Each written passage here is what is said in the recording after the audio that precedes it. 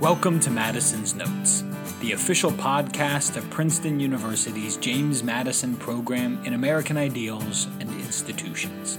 I'm your host, Nino Scalia. Our website is jmp.princeton.edu, and our Twitter handle is @MadisonProgram. It's great to have you with us. Hello and welcome back to Madison's Notes. I'm your host, Nino Scalia, and our guest today is Matt Pottinger. Matt Pottinger is a distinguished visiting fellow at the Hoover Institution and a senior advisor at the Marathon Initiative.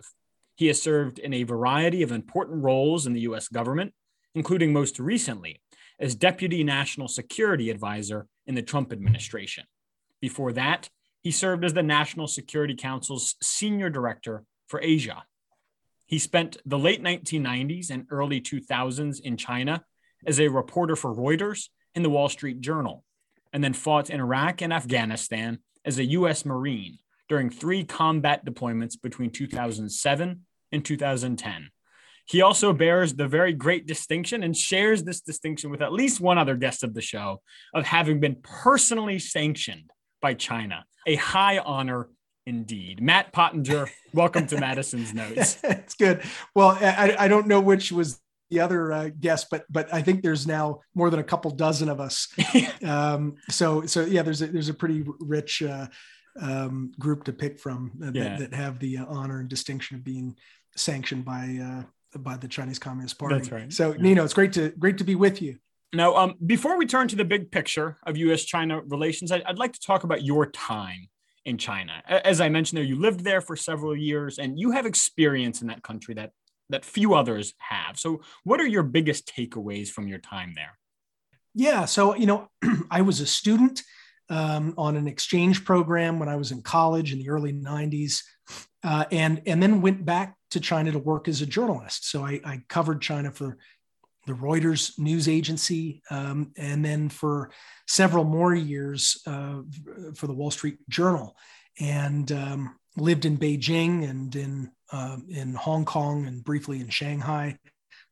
Saw quite a lot of the country, and of course this was late 90s until about 2005. Late 2005, I left in order to join the Marine Corps, as you mentioned. Working in China back in those days was a lot of fun. It was this moment when it seemed as though China might continue on that path of liberalization.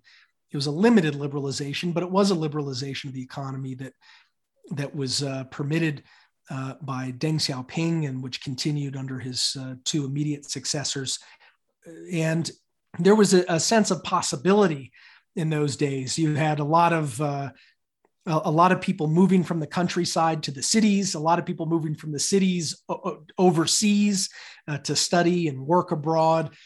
And there was a sense that in fact, perhaps China would continue on that linear trajectory toward greater openness. And it was, bitterly disappointing to find that was the wrong assumption for us to have made, and the Chinese Communist Party decided to throw those reforms into reverse. They sort of stalled out during the Hu Jintao years after China got into the WTO. So all of the main reforms China was going to make, it made as concessions in order to get into the WTO. Once it was in, it really stopped making any kinds of concessions or even to really live up to the spirit or letter of some of the things that it had promised as a precondition for coming into the World Trade Organization. So things started to stall out. And then once Xi Jinping came into power a decade ago, things went into reverse. And now we've seen really the sort of the dashing of those hopes and that optimism that many Chinese had, and those of us who were visitors and observers and reporters and businessmen who lived and worked in China, our hopes were dashed as well. And we've seen the system really revert to sort of a pre-Deng Xiaoping kind of model, which is to say a dictatorship. So this is the what, right? You've just been detailing for us. It looks like we're going to see liberalization. Those reforms stall, then they halt, then they reverse. And for decades, as you mentioned, the bipartisan consensus was that China was on the path to democracy. There are lots of sources I could pull from here. I'll use then Governor George Bush on the campaign trail in 2000. Quote, "Trade with China will promote freedom. Freedom is not easily contained. Once a measure of economic freedom is permitted, a measure of political freedom will follow." He continued, "Trade freely with China, and time is on our side." What happened?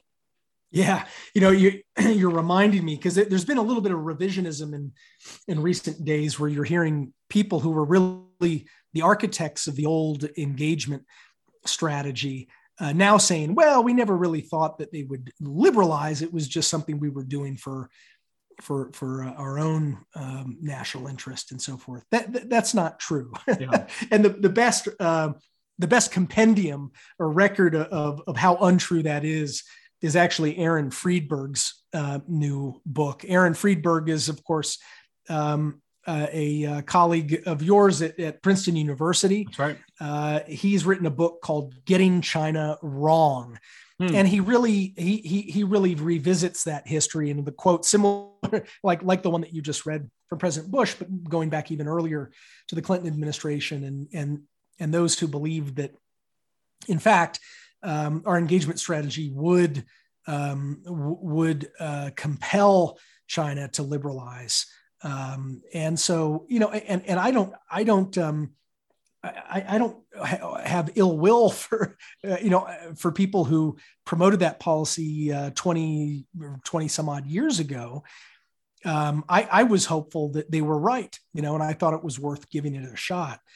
What's tougher to understand and abide are people who, in the face of all evidence to the contrary, still believed that line, as the Hu Jintao years turned into the Xi Jinping years, which turned into now what we're seeing, which is the Xi Jinping / Vladimir Putin, axis, which is now fighting a war in Europe, a hot war in Europe. So you've really got to wonder about people who still think that was the right policy. All right, let's turn to the Xi Jinping years. Two questions for you. What does he want, and what is he afraid of? Those are great questions, right? What Xi Jinping wants is for the United States to be irrelevant. It's a key part of his dream. It's usually an unspoken part, but not always unspoken. We saw in that 5,000 word pact that he signed with Vladimir Putin, the United States mentioned a half a dozen times in an extremely negative light. He is now promoting, both in his phone call with President Biden on Friday and in their propaganda, the lie that the United States is the one that started the war in Ukraine, which is ludicrous, and no one's buying that. He is someone who views the United States as an obstacle to his broader vision and dreams. And therefore, he just wants the U.S. to kind of just fade away. If you are really having trouble sleeping, you can crack open Xi Jinping's book on governance. The United States is barely even mentioned in it. He talks about Tanzania several times. He talks about Chile and the importance of working together on extracting minerals with South American countries, and the United States just doesn't really appear in his book, because he doesn't want it to be a factor anymore. Now, what's the thing that he fears more than anything else? He fears his own people above all. It is the thing that gives him night sweats, and that he started to talk about much more openly in his recent speeches, is the idea of color revolution. He tosses and turns in his bed at night, soaking his pillow with sweat. This idea that, oh my God, what if my people really had a voice? What if they had a say? What if my neighboring countries become more democratic on the whole? And so that's why when Kazakhstan had a bloody crackdown on peaceful demonstrators just recently, Xi Jinping was the first to give a open note of personal congratulations to the leader there for massacring hundreds of Kazakh citizens who had taken to the streets. And Xi Jinping talked about color revolutions explicitly in that context.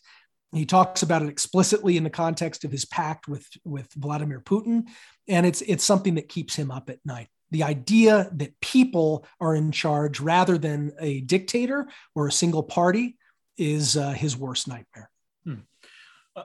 Taiwan. Can you set the stage here and tell us what we should know about the history of Taiwan and China? Yeah, so I mean, you've got a very brief history where Taiwan and China were really part of the same entity before the 20th century. There was Japan ended up colonizing Taiwan following its defeat of the Qing dynasty naval fleet.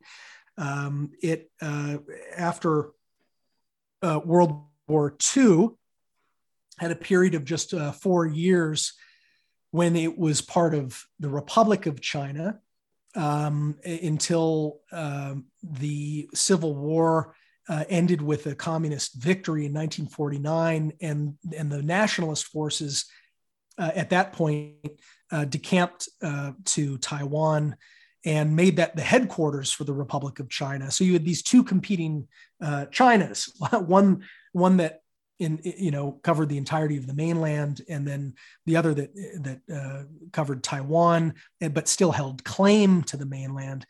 And that sort of paradigm it continued on.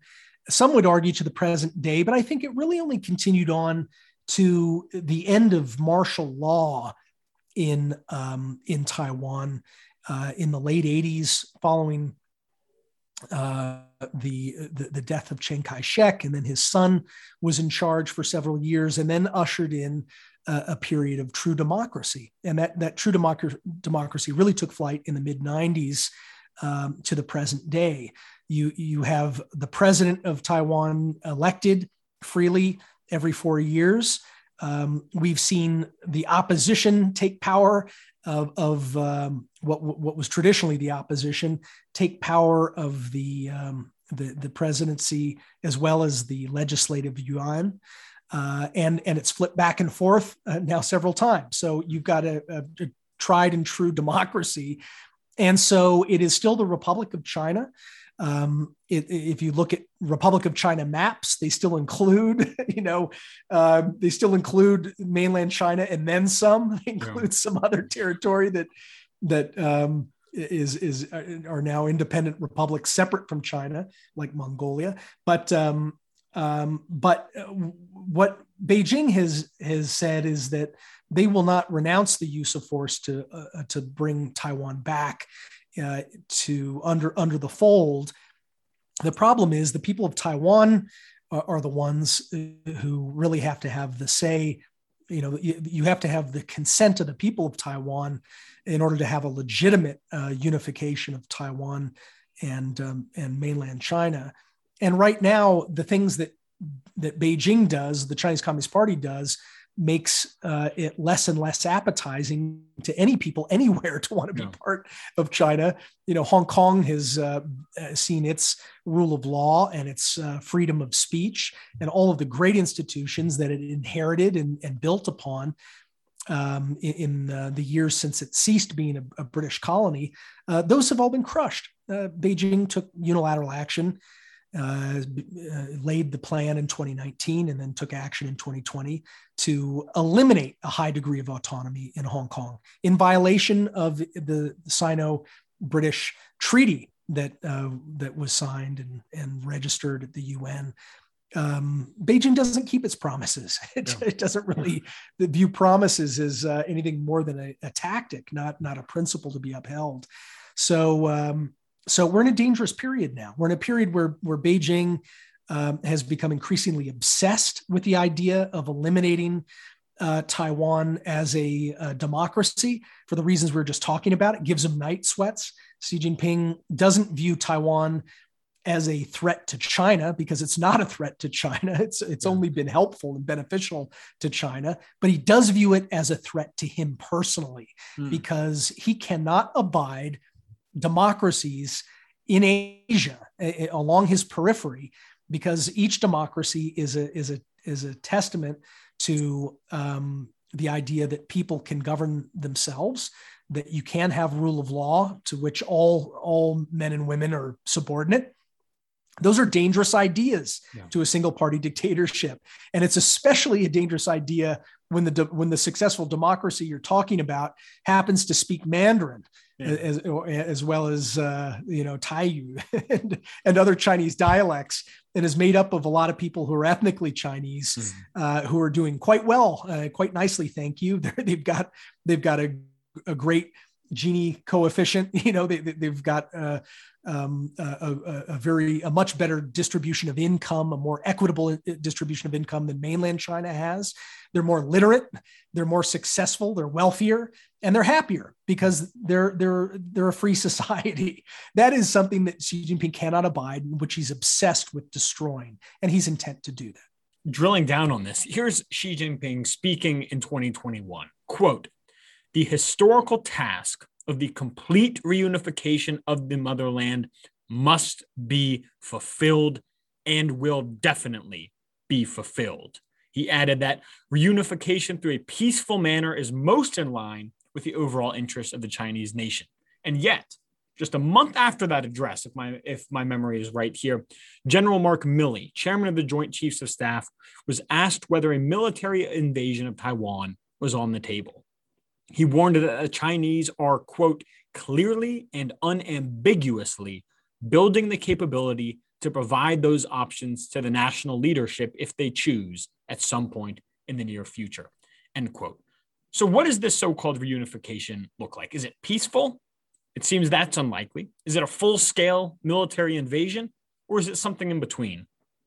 Yeah, so the quotes that you just quoted from Xi Jinping are not unlike some of the things that Vladimir Putin wrote in the years and months leading up to his violent, destructive campaign against Ukraine. And again, Ukraine never posed a threat to Russia, but it did pose a threat. Its mere existence posed a threat to Vladimir Putin personally, because an increasingly free and successful democracy on his flank is something that autocrats cannot abide. And so I take very seriously the statement of intent by Xi Jinping, which includes the quote that you just read. It also includes things he said along the lines of, "This is not something I'm going to allow to be passed anymore from generation to generation. It's something that needs to be solved."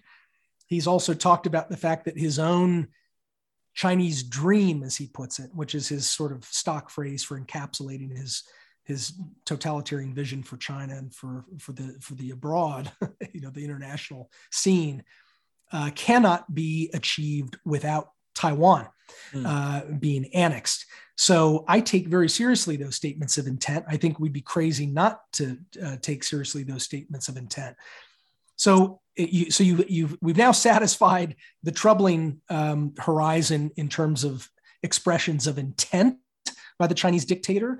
Then what you have to look at are their capabilities. And as you just quoted some of the things that General Milley said, which are certainly accurate, Beijing is trying to put every last piece of the puzzle in place that would give it a high chance of succeeding if it decides that it wants to take military action against Taiwan, or even to pursue a full-blown invasion. I think that salami slicing, the way that Putin pursued back in 2014, and then in some of the subsequent steps he took against Ukraine, is one possibility. But I think it's equally, if not more possible, that she is going to pursue a full-blown military assault and invasion of Taiwan, and to view that as his best military play if he does decide to make the military play. Because he's someone who there's a long tradition in deception and the element of strategic surprise in Chinese statecraft and its military statecraft. I think that if China were to salami slice its way forward, that would only give Taiwan and the international community time to respond in ways that would stiffen our resolve and raise the costs for Beijing were it to continue down that track. So I think there's a high possibility that if he chooses military action, he will choose to go all the way. Yeah. What is Xi thinking as he watches the ongoing Russian invasion of Ukraine? Is he realizing an invasion of Taiwan would be easier than he thought, more difficult? Yeah, it's obvious that both he and Vladimir Putin made a grave miscalculation in assuming that the fight for Kiev would be easy. It's quite obvious. It's obvious to the world. It's obvious to the military planners sitting in Beijing and in their various combatant command headquarters, planning war plans for Taiwan. It's obvious to them that the bosses really, really misjudged the situation. That doesn't mean that they won't misjudge again. That's what dictators do. They make all sorts of misjudgments. The longer they stay in power, the more inclined they are to make misjudgments because they get worse and worse flows of accurate and balanced information. And they start to think in terms of, I've spent my whole life amassing the power that I now have amassed. We've spent decades accumulating the military capability that we've now amassed. I better use it or I'm going to lose it. That kind of mentality tends to seize the Vladimir Putins and Xi Jinpings of the world, which is why I don't think that we should assume that just because Putin has proved himself to be a completely inept military thinker, that Xi Jinping won't be equally inept. Several weeks ago, Russia and China released a nearly 6,000-word joint statement in which they declared there were no limits to their friendship. This was further fuel on the fire for those who see in Russia and China a new axis of tyranny, and cold rain for those who hoped Russia might ultimately ally herself with the West against China. In an interview you gave to the Wall Street Journal recently, no doubt done in preparation for our conversation, you said the following, quote, "I think that the logic of national interest will eventually reassert itself over the interests of two dictators who drew up this pact. That'll take time to play out, but I think in many respects, it'll be only downhill from here between Moscow and Beijing." Why? Yeah. There's no question that this pact, this new bloc that Xi Jinping and Vladimir Putin have declared in that communique that you just described, is a personally driven, top-down trend and action. It is not something that was naturally the natural result of convergent national interests between Russia and China. This is dictator to dictator. It's not nation state to nation state. I've known enough Chinese career diplomats over the course of my time in journalism and in government to know that they are contorting themselves to try to justify on any grounds the idea that China is now underwriting a war against a sovereign state in Europe. There's no way to square that circle through logic or through any meditation on the true national interest of China or even Russia. So what you have is a dictator to dictator love letter between those two guys, and this was driven by Xi more even than it was driven by Vladimir Putin. When Xi Jinping came to power a decade ago, he showed that Vladimir Putin had famously said that the collapse of the Soviet Union was the worst catastrophe of the 20th century. What Xi Jinping showed was that he agrees with that statement. He gave a speech in 2012, within weeks of coming into power, that got leaked. The portions of that speech were leaked, where he said it was a catastrophe. That we need to learn from what happened to the Soviet Communist Party and the Soviet Union. People weren't man enough to stand up for, Vladimir Lenin and for Joseph Stalin. He mentioned those two leaders in particular. Those are, Stalin is really the spirit animal of Xi Jinping. And so he's obsessed with this stuff. He's obsessed with the collapse of the Soviet Union. He made his first trip abroad to Russia, where he boasted to Vladimir Putin about all the Soviet era books that he had read, as well as some literary classics from Russian literature that predated the Bolshevik Revolution. But a lot of it was, the kind of stuff that kids were forced to read growing up in Stalinist Russia and Maoist China. So this stuff stuck. She is a creature of that era, and to the detriment of the interests of the Chinese people and people around the world. We increasingly hear strategists and leaders of our foreign policy say we should pivot to China, that Asia is the future and Europe is the past. It is China that poses the biggest threat to the United States and to the free world. Our resources are finite. They need to be devoted somewhere. They should be devoted here.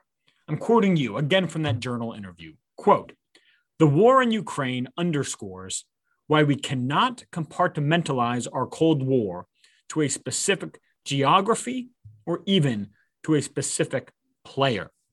End quote. Can you walk us through how you're thinking about these calls for a pivot to China?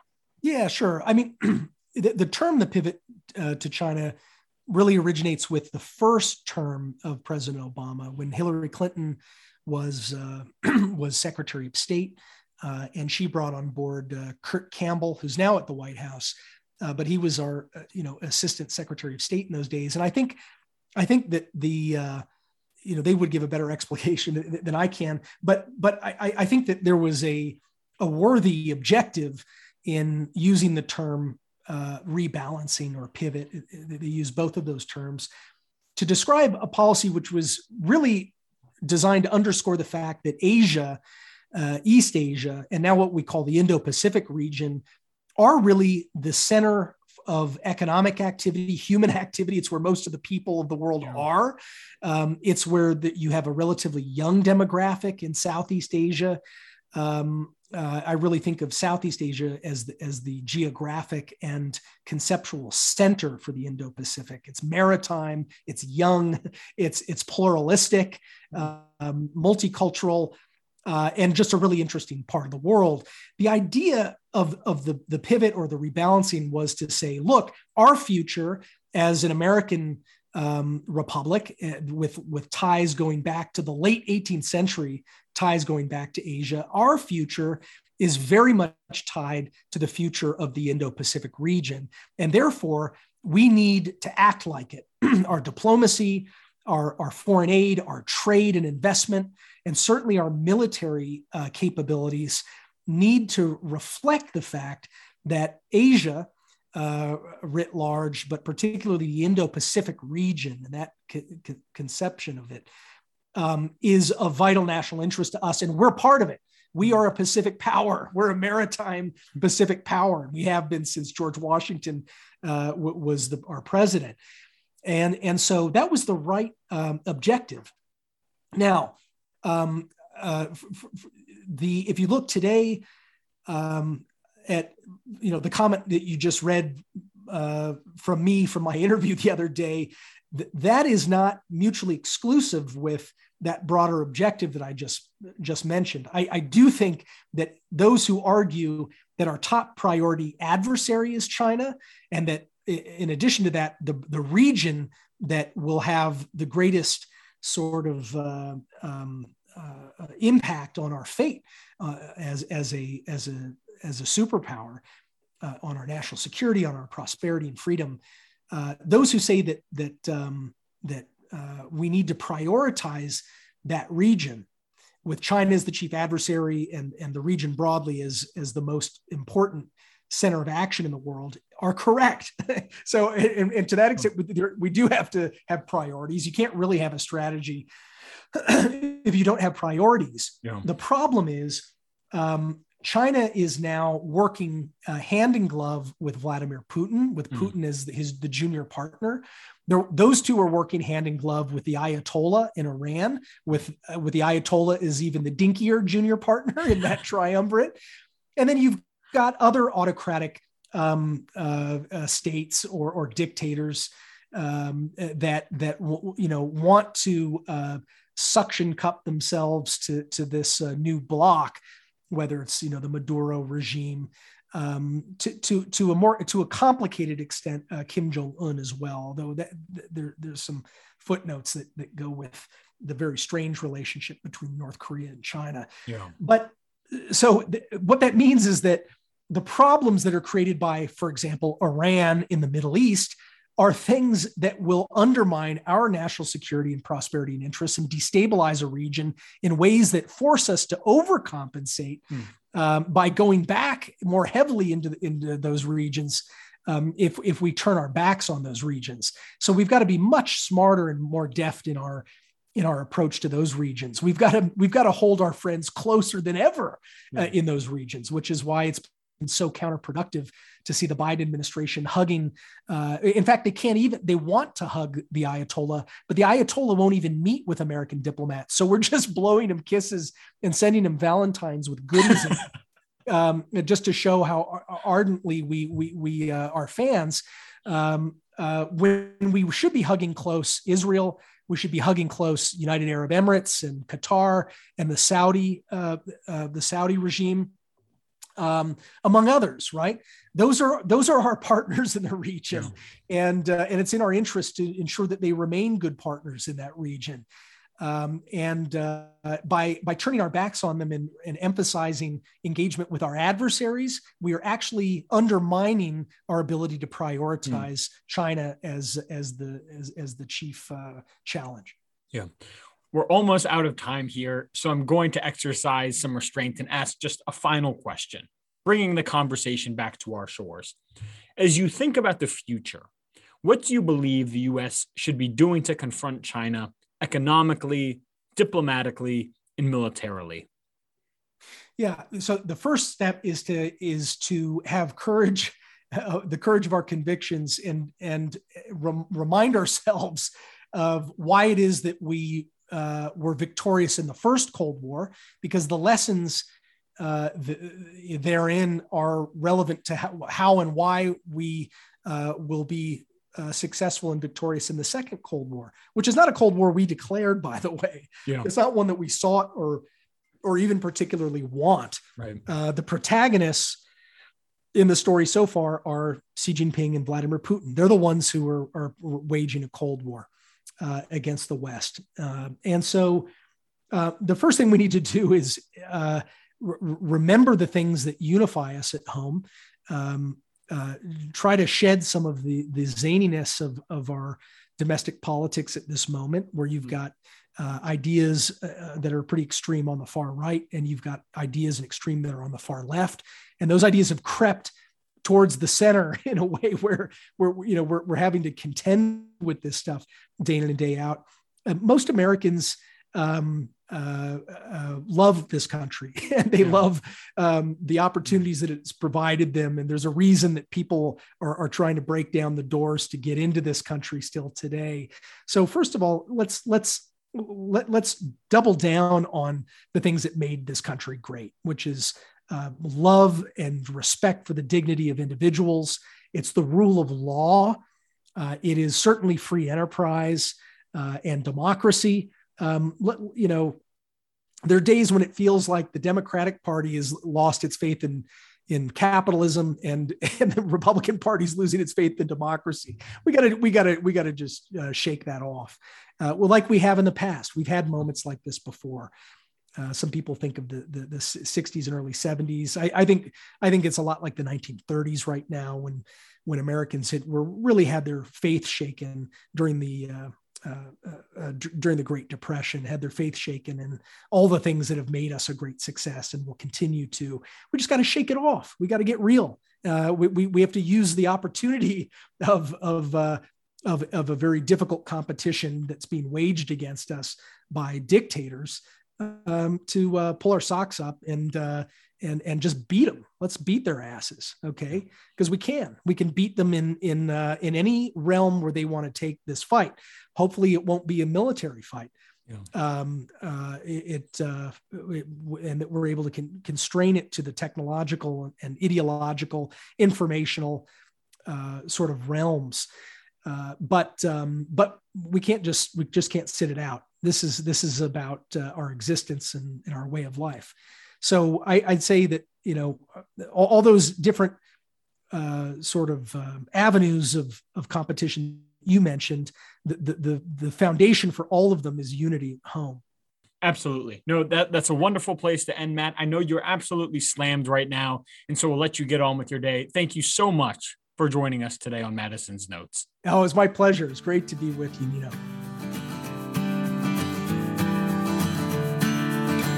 Well, there you have it, folks. The great Matt Pottinger on China, Russia, ideological competition, and us.